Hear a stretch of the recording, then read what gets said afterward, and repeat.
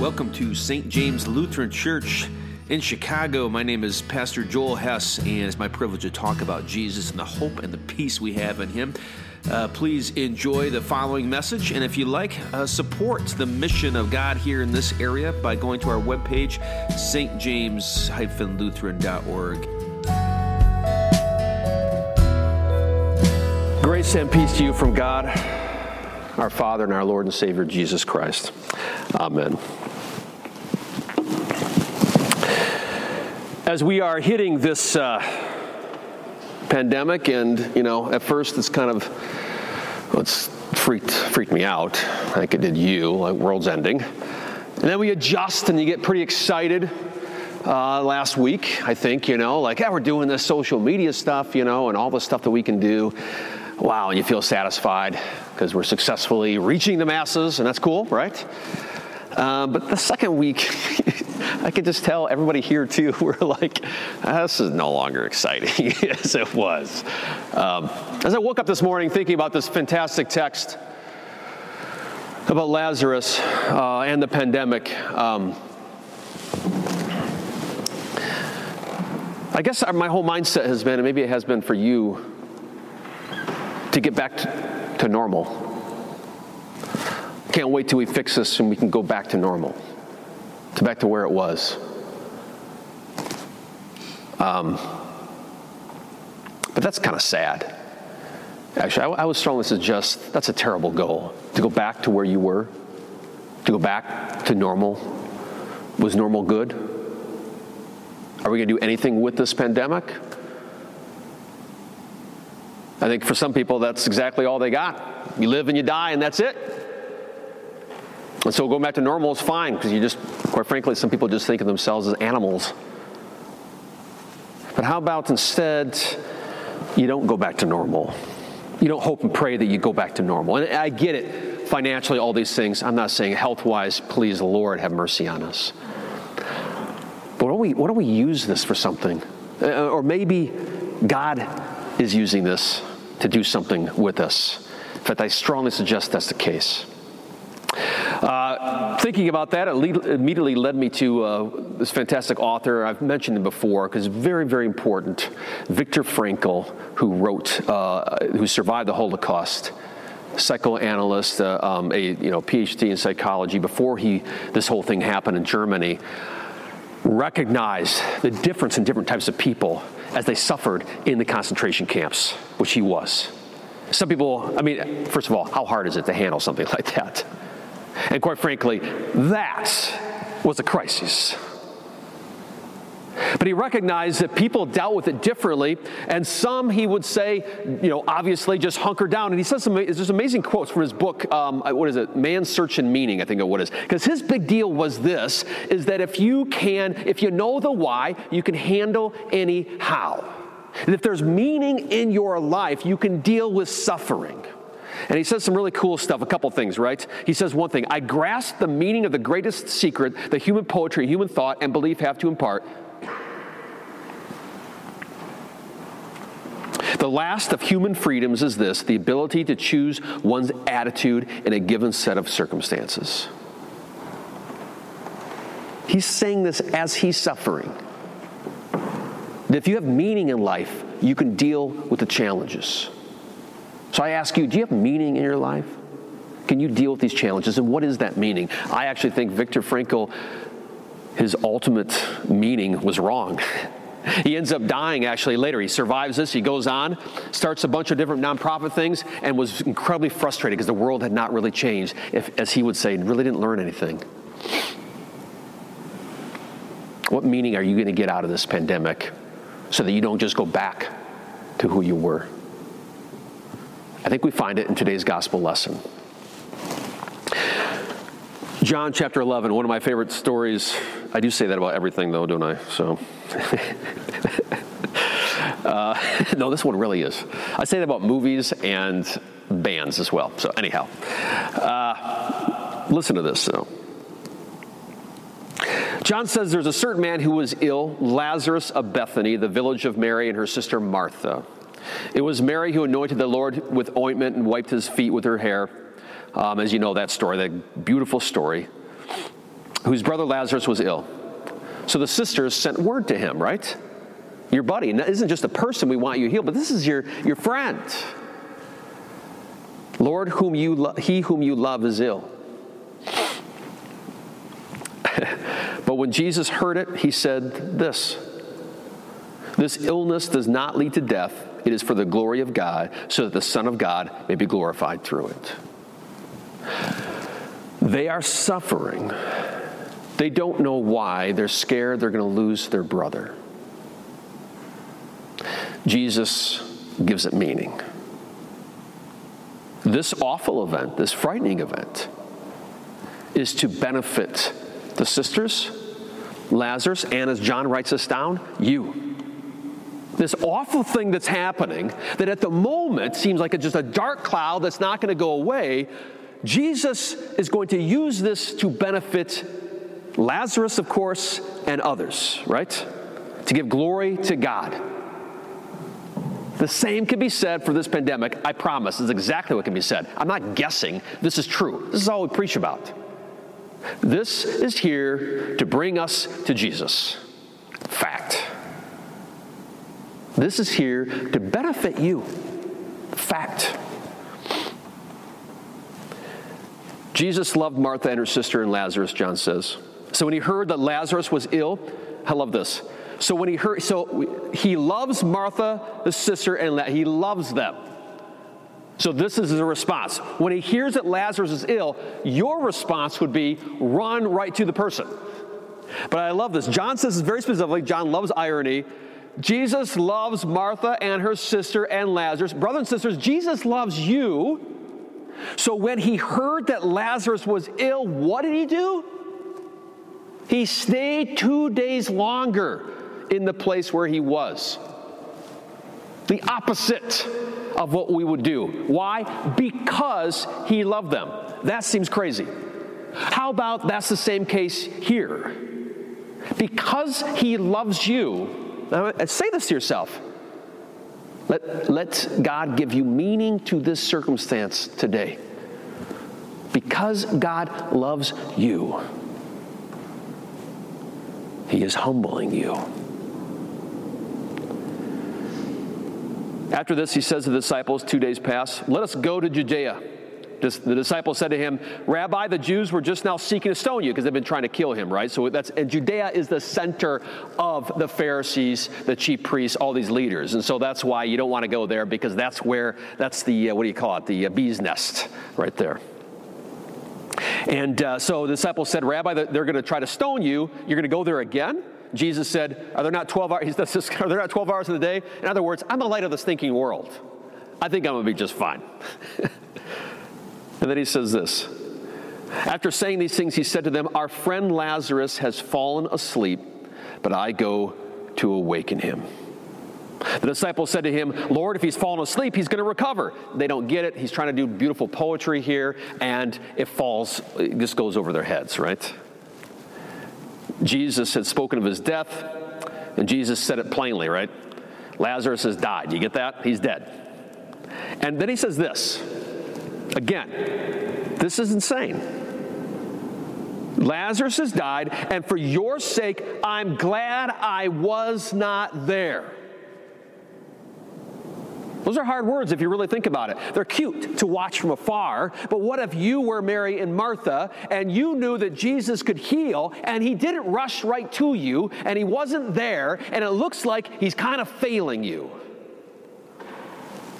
And Jesus is glad, even though the sisters are crying.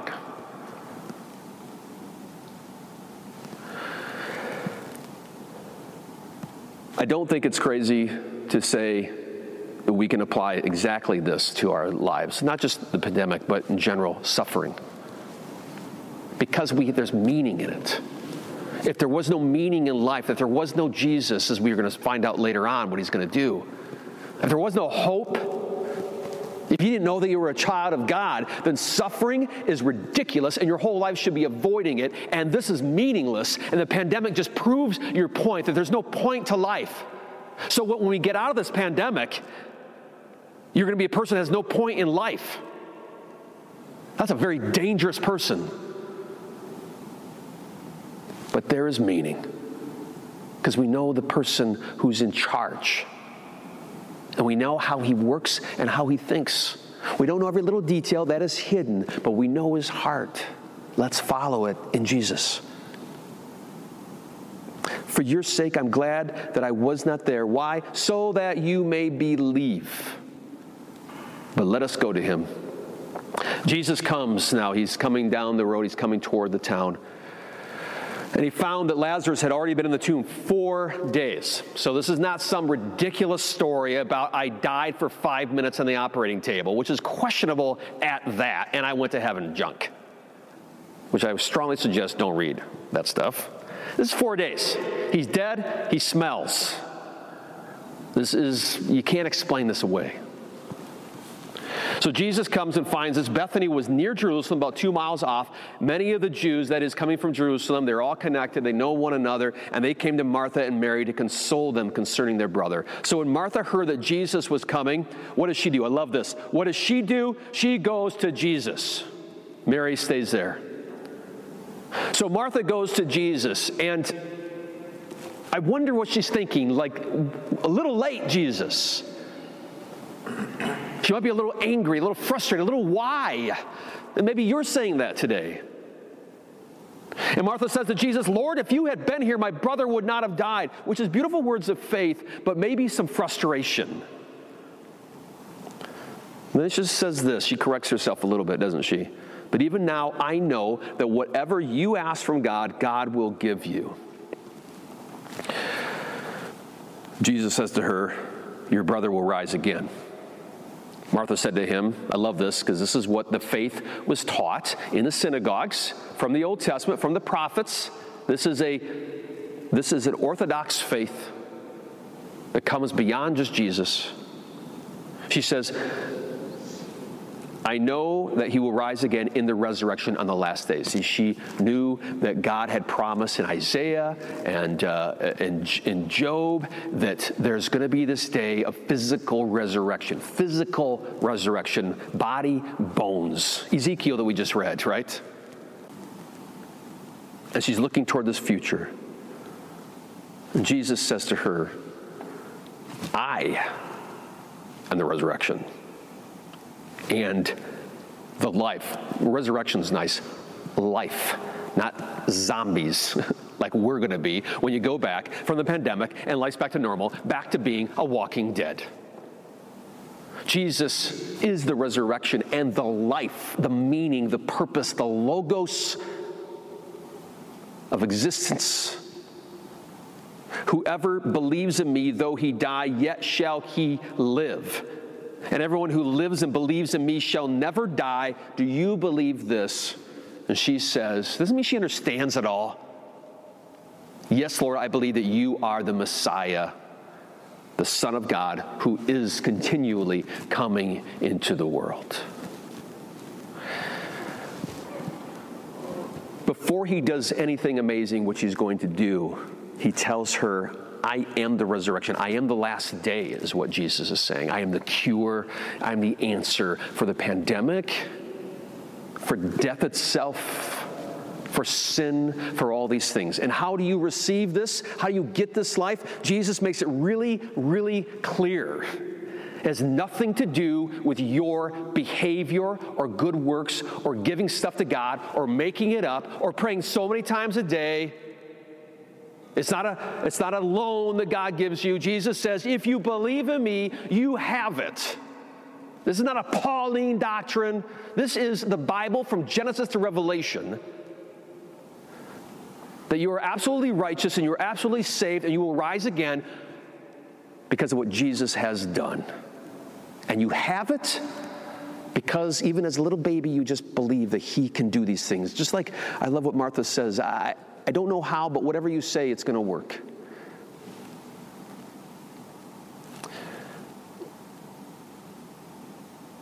Is Jesus asking you this? Do you believe this? As you go through this turmoil, as you're frightened, as you're scared. Do you believe? Even before you're going to see the end of the pandemic, even before you see Lazarus rise from the dead, do you believe? Have you seen enough? When she had said this, she went and called her sister Mary, saying in private, "The teacher is here, and he's calling for you." When Mary heard this, she rose quickly and went to him. Why? Because she's amongst death. It's done. He's dead. There's only hope in what Jesus has to say. And she goes out, and Jesus had not come to the village yet, but was still in the place where Martha had met him. When the Jews who were with her in the house consoling her saw Mary rise quickly and go, they followed her, supposing that she was going to go to the tomb to weep there. But you see, she knows what's there. She knows it's death. She knows it's crying there. Where does she go? She doesn't go to the tomb. She doesn't stare in the depth of the dead, but instead she goes to the only one that has answers. And we're called to do the same, going to Jesus. And so she goes to Jesus, and she says the exact same thing. She falls at his feet. May we fall at her feet. I hope you're falling on Jesus' feet many times this pandemic. And she cries out, "Lord, if you had been here, my brother would not have died," right? Same thing Martha said. When Jesus saw her weeping, and he saw all the Jews who had come with her also weeping, he was deeply moved in the spirit, greatly troubled. Not because he didn't know what was going to happen or didn't know the future or all these things, but why is he troubled, right? He knows these things, so why is he troubled?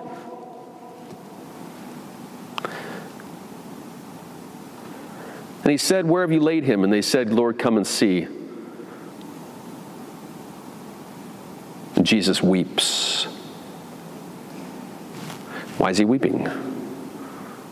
It's not because he doesn't know that he is the resurrection or that he'll raise Lazarus up again. Because for some ridiculous reason, can't really explain it, God actually cares about sinners. And even though we get ourselves in our own predicament, and even though you get yourselves in your own predicament, and you only have yourself to blame, or humanity only has ourselves to blame, even on this virus, quite frankly, God cares. And actually, he's crying as he sees us lost and broken, and when he sees us cry. It moves him. He's a sucker. He's a sucker for our tears. He's a sucker for our repentance and our fears and our falling at his feet, even though he knows we're just going to get up and screw up again. So the Jews said, "See how he loved him." And some are like, "Man, it would have been nice if you had been here earlier." Are you like that? I think we are, aren't we? Jesus, deeply moved again, comes to the tomb. It was a cave and a stone laid against it. So you're going to recognize this story a little later, aren't we? And Jesus said, "Take away the stone." Martha, the sister, and I love how John does this. He switches the language. Martha, the sister, not of Lazarus anymore, of the dead man, says to him, because that's all he is. He's a dead man. There's no identity in a dead man. There's no dignity in death. Never has been.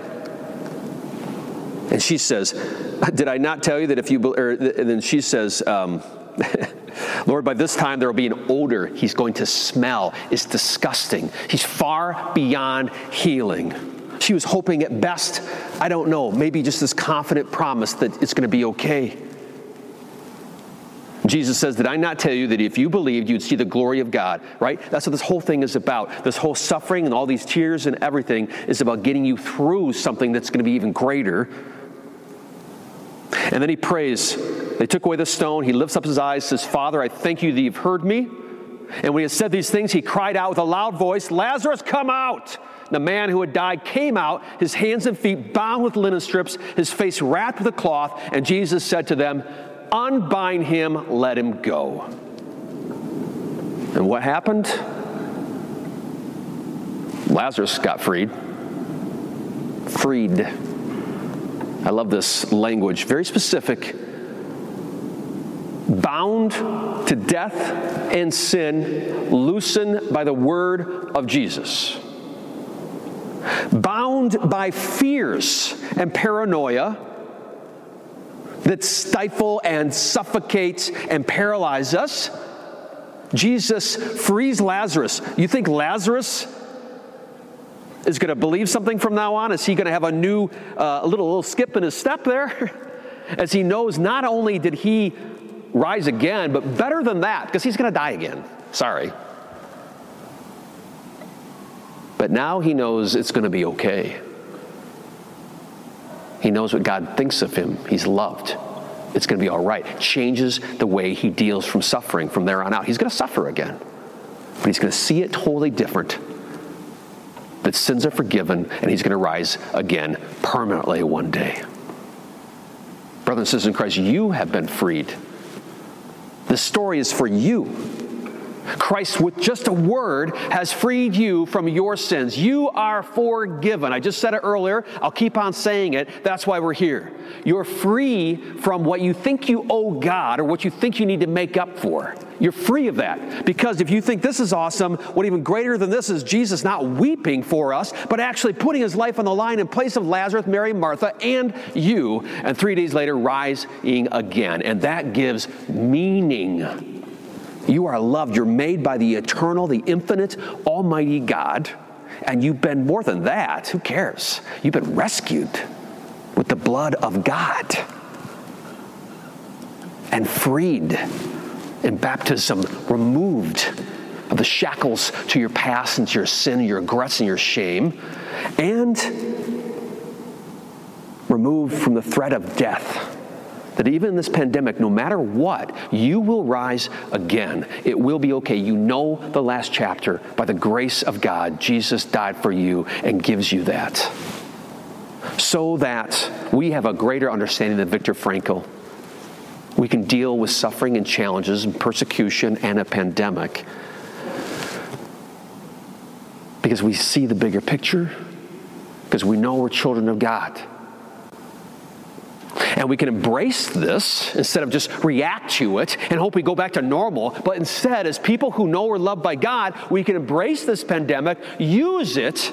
Actually, God flips the story around, using this to strengthen us, to make us stronger, to draw us closer to him, just as he did the people who watched Lazarus come from the dead. What happened at the very end? The last thing that John writes, many of the Jews, therefore, who had come with Mary, had seen what Jesus did and believed him. And that's all that Jesus wanted. Why? Because he wants them to have life and hope and meaning, and the same for you. And he has and he will use this to do that to you in your life.